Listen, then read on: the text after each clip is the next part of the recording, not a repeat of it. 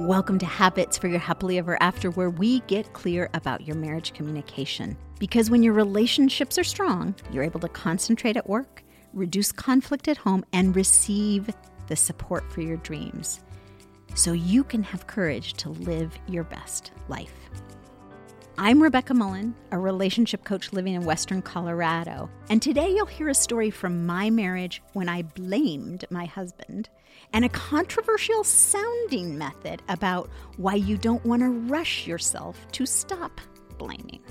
I'll issue an invitation to you to share your story about a beginning time in your relationship and why telling your beginning story helps with your happily ever after.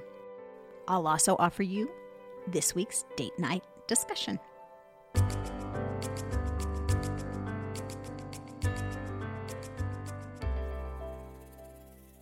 Does your brain go on autopilot and start blaming your spouse? Your relationship communication is influenced by your brain. And so I want to tell you a story about how my brain wandered off and just began blaming my husband without any permission from me.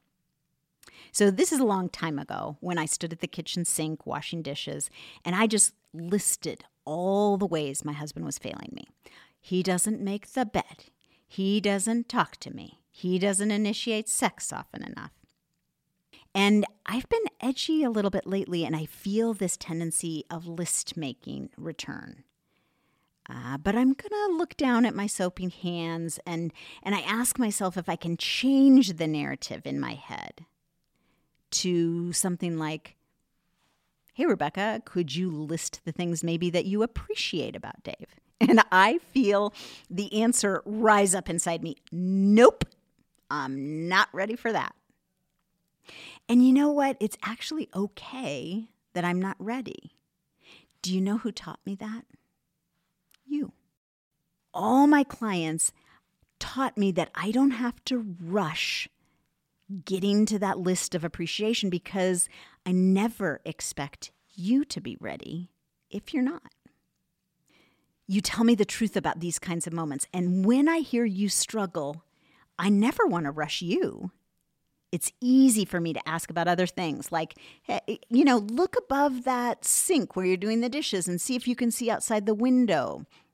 Or what do you feel inside your body as you make that list? So instead of forcing myself to be cheerful about my husband, I'm going to borrow from our conversations. I'm going to notice my body and feel the warmth of the water on my hands. I look around the kitchen and I see the scarlet peonies on my favorite mug. I smile as I spray the counters, and I'm lapping up that feeling of accomplishment that every dish is clean and every surface is clear. This inspires me to ask, hey, wait a second, do I actually like doing the dishes? And I whisper this to myself because it feels so controversial. You know who says controversial things to me is you. You say things like that. Oh my gosh, do I actually like doing the dishes? How am I going to maintain my status as a martyr if I actually enjoy doing my chores? But the bottom line is that where we focus determines what we feel. So I focus on the warm water, the red peonies, and the tidy counters. And I realize I actually like my life, even the chores. Maybe especially the chores. I get to be included in these little intimate realizations about your life, and you've modeled this for me. As I realize I'm happy, I feel vulnerable because you and I have laughed about the vulnerability of happiness. Our shared laughter gives me courage to circle back now to my husband. Maybe as I wash my hands, I don't need to find out why he's to blame for my circumstances. Maybe I could find joy in a pile of dishes. Not every time, but maybe I could find it today. Maybe, just maybe, I could be happy with the life I have in this moment. See, joy hides on the other side of our resistance. I'm able to choose joy because so many times, countless at this point, I've sat next to you when you were angry or sad or overwhelmed, and you let me see behind the curtain in your life. And I could feel joy hiding in your life. And when I wondered about it aloud, you laughed. And your laughter made me laugh. And all of a sudden, we are both overcome by laughter. It can't be this simple, we're both thinking. I just need to change my focus? But suddenly, instead of the litany of ways my husband failed me, it's easy for me to find all the ways he enriches my life. And I make a list. He shares a bed with me. He listens to me. I'm free to chase after the sex that I want. See, you remind me that I don't have to leap to thinking these things about my husband. I can trust myself to feel the warmth of the water and to marvel at a teacup that keeps serving up coffee that I adore. I can trust myself to find happiness where it's genuine. I don't need to force love. Rest comes when we stop resisting joy. When I let myself soften into loving those dishes instead of listing all the ways I wish I wasn't washing them, I often find that I love my life just as it is.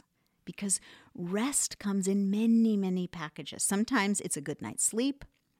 Sometimes it's an extra long shower. And sometimes rest is found by surrendering to what is. And what is sometimes the dirty dishes that need to be cleaned. And when we can surrender to that, the rest of surrender stops us from resisting the joy that's waiting for us. So try this. Notice the places and brain spaces where you begin to list all the ways your spouse is to blame for your life. And when you find yourself in the midst of one of those moments of blame, tune into your body. Notice a physical sensation. I noticed the warm water. See, when you notice sensual stimulation, it helps you to choose this present moment because it puts you into your body that is living the moment.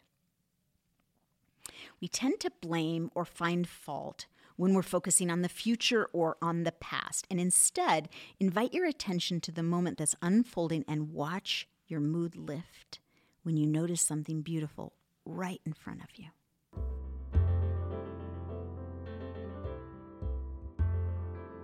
So this week's habit for your happily ever after is to pause when you notice you're making a list of all the things you could blame your sweetheart for.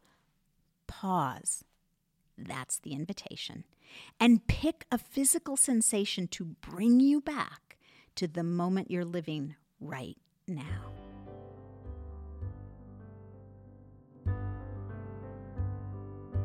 This is where we'll have a segment called Begin Again. But since my podcast is just beginning, I don't have any stories to let you hear right now.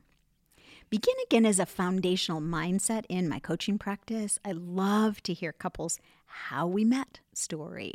Each person talks about their partner in a hopeful tone, mentioning core things they're attracted to. There's this glow when people tell their how we met story. And this glow can happen because there's no baggage when you first met. Anytime there's a beginning, there's no baggage. But as you live together and share a front door and a toilet, that glow dims. But what I've also noticed is that couples who can begin again cultivate something more gorgeous than glow. They have this luster. Luster is that shine that comes from deep inside. Luster comes from polish, like the way that stones are polished on a beach. And they have that luster of being polished over years and years and years of waves and waves and waves. I'd love to hear your beginning story or your begin again story. Send me an email at podcast@habits happilyeverafter.com. Tell me your story so that we can let other people hear the glow and the luster of your relationship.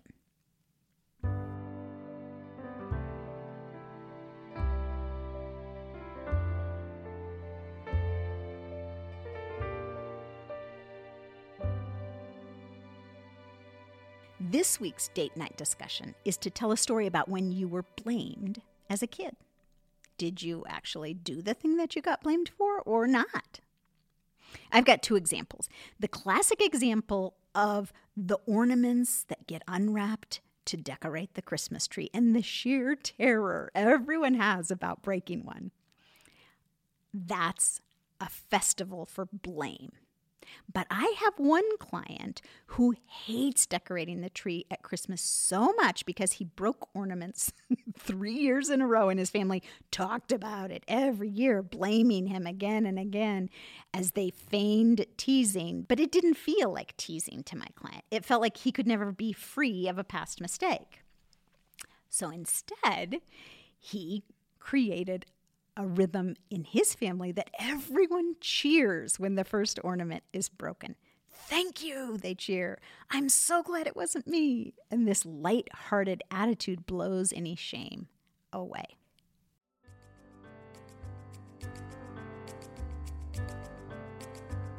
That's it for today. I'm Rebecca Mullen, and this has been Habits for Your Happily Ever After, where we get clear about your marriage communication. Because when your relationships are strong, you're better able to concentrate at work, reduce conflict at home, and receive support for your dreams, so you can have the courage to live your best life.